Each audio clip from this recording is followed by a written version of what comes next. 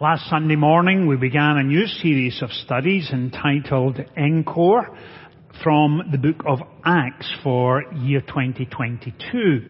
And this morning our scripture reading comes from Acts chapter 2 verses 42 to 47. So if you have your Bible with you this morning, would you turn with me please to Acts chapter 2 verses 42 to 47.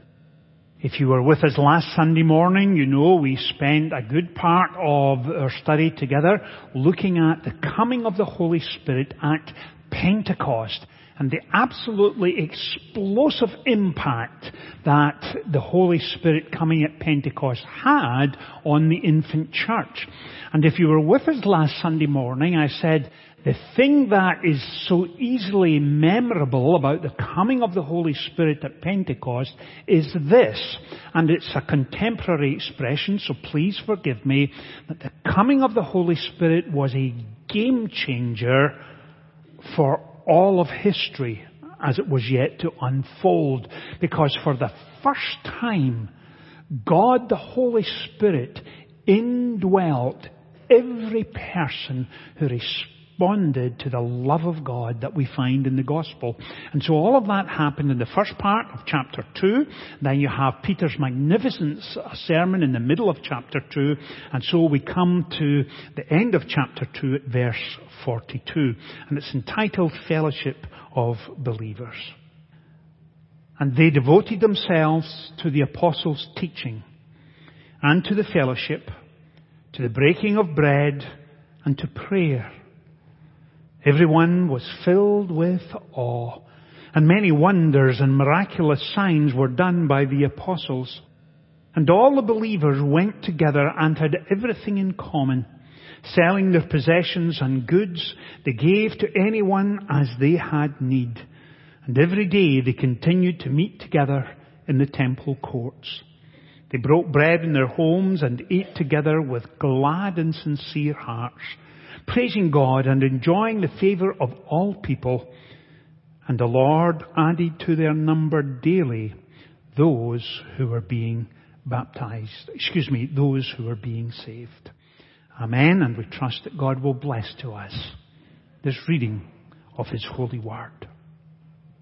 Whenever you come to explore the book of Acts, whether it's simply for a reading that lasts only several verses as our scripture reading this morning, or in your private daily reading of scripture it goes for half a chapter, one of the things you quickly discover is this, that Luke, who wrote the gospel, also wrote the book of Acts, and he has this spectacular way of drawing you in deeper and deeper to all that he is writing. And as he does that, he inevitably fills us with a sense of anticipation and excitement. And that sense of anticipation and excitement was not only for readers in the first century, the original readers of Acts, but also for us in the 21st century. And so much so that last Sunday, when we embarked upon a new series of studies, I sought to describe these next several Sundays together in this manner. Now, I'm not going to go through our description every Sunday, but in the early Sundays of a new study, it's helpful to remember how we describe it. In an unprecedented moment in history, the coming of the Holy Spirit in the book of Acts demonstrates the explosive nature of the gospel that changed the world forever. Throughout the book of Acts, God is on the move in multiple directions across all levels of society, transforming, renewing and equipping His children to powerfully live out their faith. If you would like to explore how God worked then and experience Him at work today, make it a priority to join us on Sundays as we explore this remarkable life-altering story of the birth, growth and development of the infant church in ways we could never have imagined. And that's certainly true as we study together the book of Acts. And not only does the book of Acts draw you in, Not only does it create within you a sense of excitement and anticipation, the third thing it does for us is this. It creates within us a desire to see God work in a similar fashion in our own lives. So please never give in to the temptation to think that it was okay for the first century, but very different in the 21st century. Because one of the things we are eager to do on Sunday morning is not simply study Scripture for information and understanding, but we study it also for transformation of our own lives. And we're consistently asking, how does this apply to us today in the 21st century? How does it impact our lives? And how do we live out our faith day by day by day? And so those are some of the principles that we apply on Sunday morning. How does it apply to me? As a congregation, we are living in exciting days. Over the next few months, most of you will be aware of this. Caldwell family, if you are visiting this morning, you may not be aware of this, that immediately next door to where we are standing, we are in the midst of a significant campus redevelopment. We have taken over our new children's area, and that is just such a blessing to so many parents and grandparents, and so many of you have commented on that. And as we move towards the summer period, over the summer, we're going to have access to a new gymnasium, a new congregational gathering space, a new bookstore and coffee shop, along with a new youth floor, adult Sunday school classrooms, and a new worship and arts centre. That is a major project. And when we first launched it in 2016 and 17, we became naturally very excited to have these new facilities on top of us. And next spring, we'll celebrate our 175th birthday. And so we'll have both events coming together as we get excited about our future and our new facilities. Now, when I say we get excited, we're kind of as excited as Presbyterians can be. Because as Presbyterians, we're not easily excitable. Remember, after all, we are God's frozen chosen. But some of you are saying to me, Richard, I'm absolutely delighted with the new campus redevelopment. I'm thrilled skinny. And being thrilled skinny, if that was a possibility, many of us would be delighted. But we are excited about all that's going on in the life and growth and development of our congregation. And we can't wait for the next few months to unfold. And some of that excitement, believe it or not, is reflected in Acts chapter 2. As we discover, here we see the disciples, that early band of the followers of Jesus, were impacted and utterly transformed by the coming of the Holy Spirit as He renewed and refreshed them, heart and soul and mind.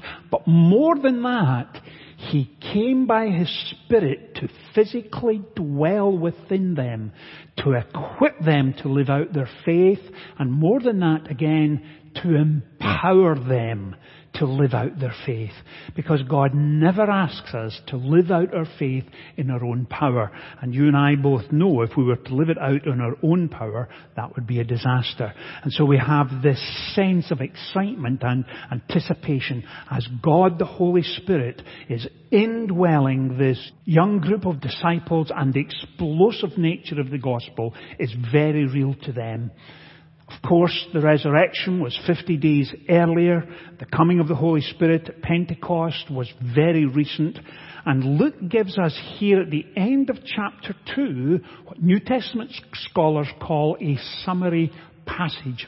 He doesn't give us names and dates and times. There are times throughout the book of Acts he does that multiple times. But this summary passage encapsulates for us 4 or 5 principles that are crucial to life and growth as a congregation. And so at chapter 2 verse 42, notice what they were involved in. Number 1, they devoted themselves to the apostles' teaching.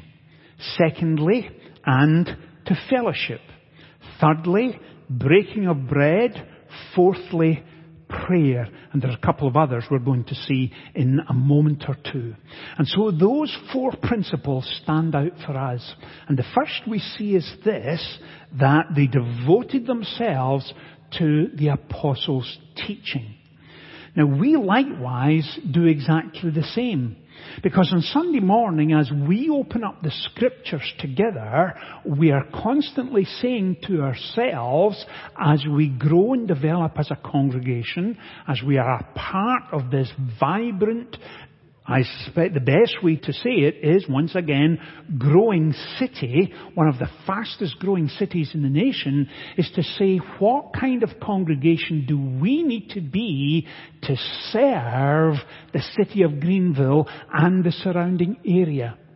And the principles laid out in the first century are identical to the principles we hold to be self-evident in the 21st century. And it begins with apostolic teaching. And so we ask ourselves on Sunday morning, what does Scripture teach? How do we apply it to our lives? And what does it mean to live it out day by day? Because we're convinced that the spiritual and moral values found in Scripture are equally applicable to the 21st century as they were in the first century. And so we are asking ourselves, what does the gospel say? What did the apostles teach? What are those biblical principles that we apply to our spiritual life this morning? And the first thing we see is this. They devoted themselves to the apostles' teaching. Now, what does that mean? It means this, that they had an appetite for knowledge. They wanted to understand. And naturally it begins with the nature and character of God. Suddenly on Pentecost they were overwhelmed by His love, refreshed, renewed, energized by His grace, and they are saying, we want to know Him more. And so Sunday morning as we gather, that's one of the main aspects of our time together. We're going to say, what does Scripture teach? How do I get to know Him more? How do I understand His grace and His love? The indwelling of His Holy Spirit. What is the significance of prayer? And we spent 6 weeks on that during January and February. And so we're always seeking to go deeper and deeper in our faith. This is one of the authentic hallmarks of a Christian church. Opening up the Scriptures, learning together, growing in our faith. And also, not simply learning, but being obedient. And from obedience comes growth. And we see all of that here. They devoted themselves to the apostles' teaching, and then secondly, to the fellowship. Now, what do they mean, fellowship? Fellowship tends to be a distinctly Christian word. And towards the end of the New Testament, you have the epistles of John who wrote John's Gospel. You have 1, 2, 3 John. And in 1 John, chapter 1, verses 13 and 14, he says, we have fellowship together through the Father, Son, and Holy Spirit.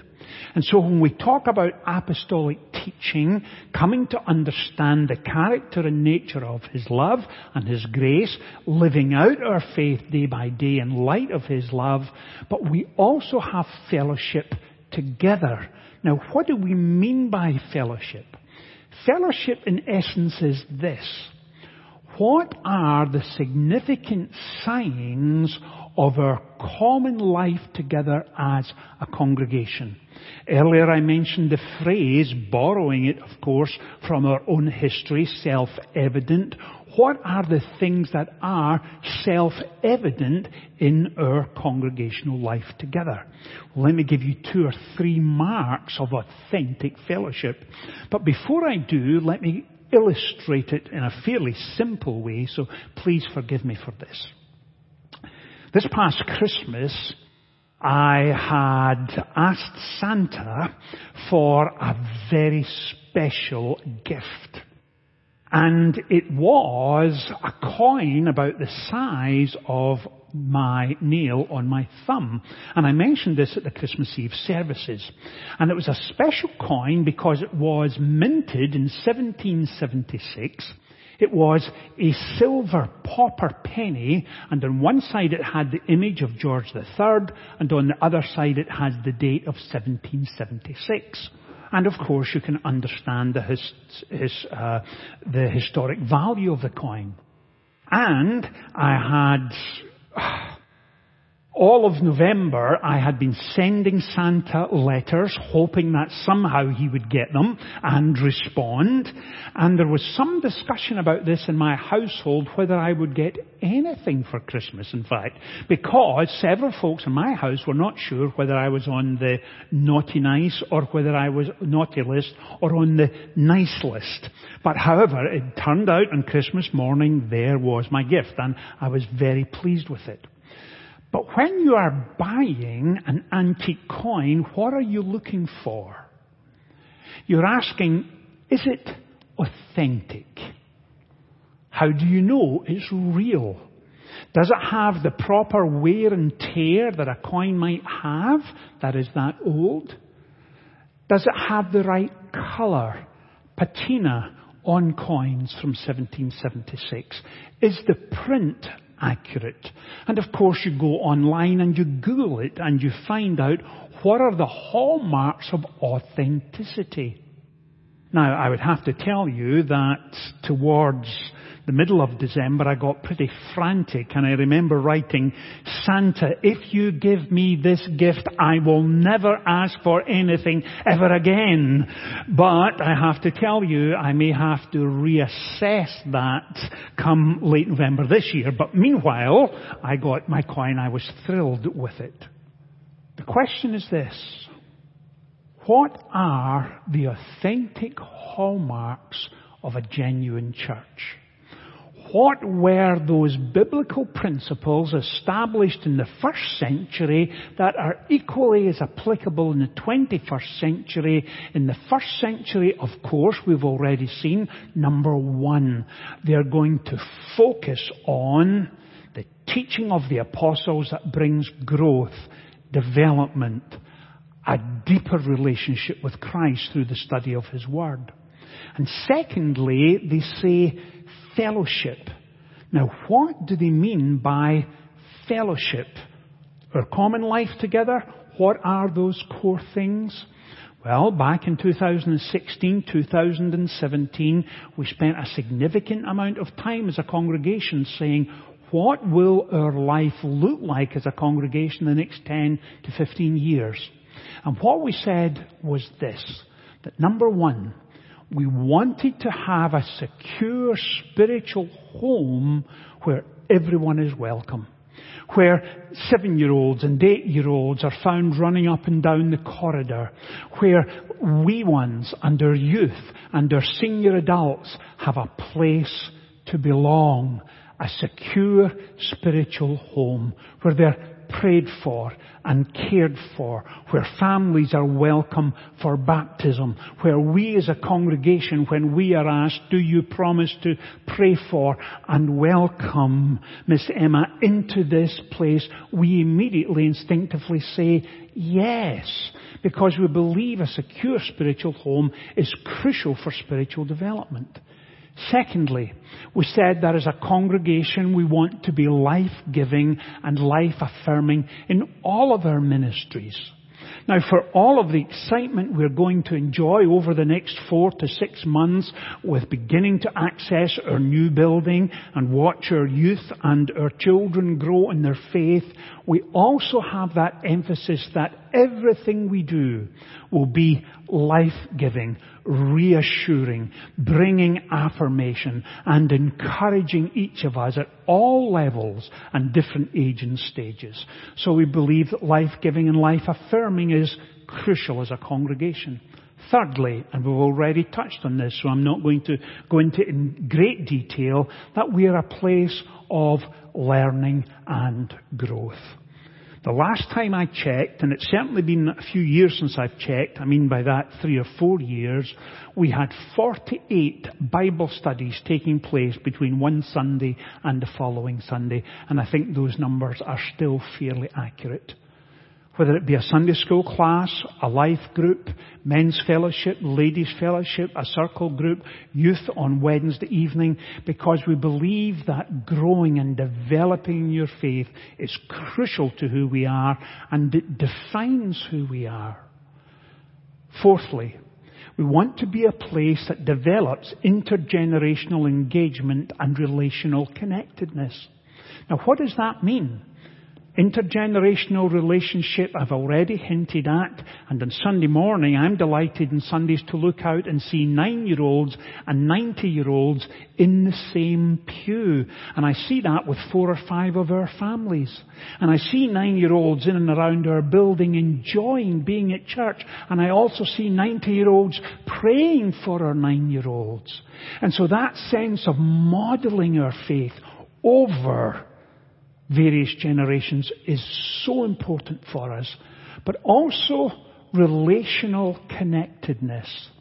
And that means this: be involved in a Sunday school, be involved in a missional group, be involved in a life group, take discipleship seriously, grow in your faith, and here is the big challenge in the midst of all of that: be accountable to one another. In other words, relational connectedness. When someone in that group is having a grandchild, the others are praying for them. When someone in that group is about to give birth, we are right there helping mom and dad and the other children in the family as much as we can. When someone loses a spouse, we're going to be there to support and love and care for. When someone in the group has a child going off to college, we are praying for them. When someone in that group wins a prize at the school for basketball, the others in the group are going to get alongside them and say, well done, and celebrate children and grandchildren, supporting each other, praying for each other. And when we talk about relational connectedness, real in the first century, but also real in the 21st century, hallmark of genuine church. We also see that intentionally, we want to be a place that intentionally prepares and equips us to live out our faith, and please notice this, in the messiness and distraction of daily living. In other words, when as a Christian community, our society and our culture pushes up against the Christian principles we have, we are going to say, hold on a minute. We simply cannot go along with that. And we take that stance graciously, gently, never aggressively or stridently, but we take a strong stance on moral and spiritual values. And some Sunday mornings we deal with tough issues. We deal with tough issues of abortion or suicide or human trafficking. And we look at what does Scripture teach about it, and how do we live out our faith in such a way that it makes a difference with folks struggling in these areas. We look at human sexuality and we deal with it, hopefully graciously, with a sense of humility, but we do from a Christian perspective. The messiness and distraction of daily living we take seriously. We also want to be a place that cares for and is committed to transforming the spiritual heart of our city. Because we believe that the spiritual aspect of life is important. For us, prayer is important. Worship is a priority. And we're intentional about that. And we pray for our city. We heard it this morning in our prayer of intercession, praying for those who are struggling with loneliness or depression. And finally, and always, we will be a place that interacts and engages with the living God. On Sunday morning, we never get together to talk about ourselves. That's an aspect of it, but it's not the primary focus. Our primary focus is to focus on apostolic teaching. What does Scripture teach us? And then from that, we move to fellowship and growing and developing as a congregation. And so having said all of that, having laid out for us what our strategic plan is for our own growth and development for the next several years, notice what also happens in Scripture. What do they say? To teaching, to fellowship, the breaking of bread and to prayer. And notice this, everyone was filled with awe. Why? Because God Himself was front and center. And many wondrous, miraculous signs were done by the apostles. And all the believers were together and had everything in common. They're now living out their faith, selling possessions and goods they gave to anyone who was in need. There is a compassionate desire to minister to those in need. And then every day they continued to meet together in the temple courts. They broke bread in their homes, ate together with glad and sincere hearts. What are they doing? They are making a difference. Giving to those in need. I think back over the last 6 months and ask, are we a church that's stepping up, making a difference? And over the last 6 months, and this is just off the top of my head, we have this morning an envelope fundraiser so our youth can go on a mission trip to the Dominican Republic and make a difference. Several weeks ago we had our Yellow Bag Sunday where we gathered gently used clothes and accessories for Miracle Hill to support their ministries and their thrift stores because they in turn look after those who are homeless, those struggling with addiction, others in the adoption process. In addition to that, I think of all that we do around Christmas for Hollis Academy, how we supply them with classroom assistance, how we help them with school supplies, Angel Tree and the Christmas gift store, the difference we make when we have our annual shoebox appeal to children around the world. And so that goes on and on and on all year round. Are we a church committed to making a difference? I think we are. And also we saw it in our offering this morning. Prayerfully, carefully, sacrificially giving in a manner that makes a difference. We welcome overseers, men coming off drugs and alcohol addiction. It was only a couple of weeks ago we had their entire choir here. What a morning that was as we celebrated them pulling away from addiction, entering into society and becoming the men God was longing for them to be. And so we see the hallmarks of what genuine church has to look like. So let me wrap all of this up this morning with this final thought. What are the hallmarks of a genuine, growing, dynamic church where the Holy Spirit is at work? When you're focused on apostolic teaching, what does the Scripture say? Secondly, how do we live it out? The second principle found here is this: devoted to fellowship, to care for and pray for one another. Thirdly, breaking of bread and prayer. Next Sunday we'll have communion. Are we committed to prayer? Yes, we see it week by week by week. Are we committed to making a difference? Of course.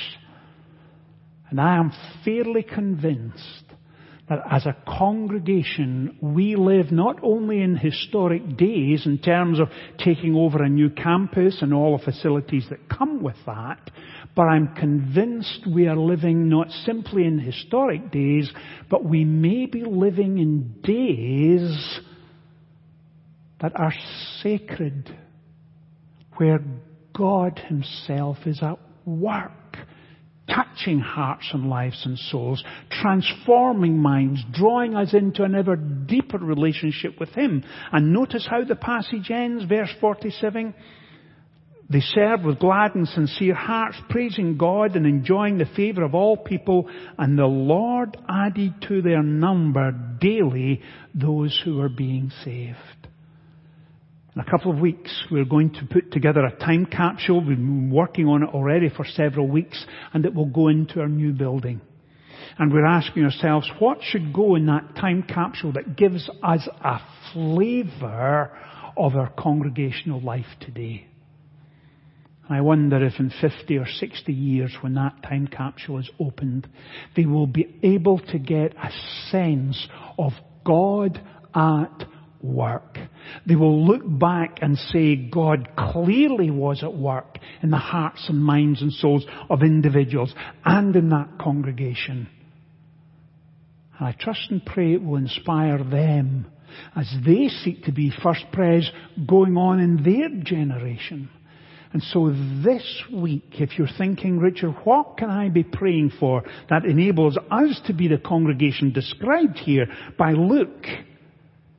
Maybe our job is to pray, Father, may we see the fruit of our labour in our generation, that God is adding daily those who are coming to faith in Him. We are in exciting days.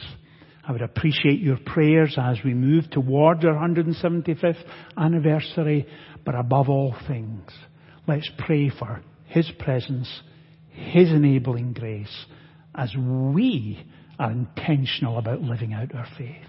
Let's pray together. Father, thank you for this passage this morning. Thank you for its challenge on our lives. Thank you that it is both inspirational and aspirational. And may the principles we find here impact and feed us, that we might be your church living out our faith in a 21st century context. Father, grant to us your enabling as we seek to be your people. In Jesus' name we pray. Amen.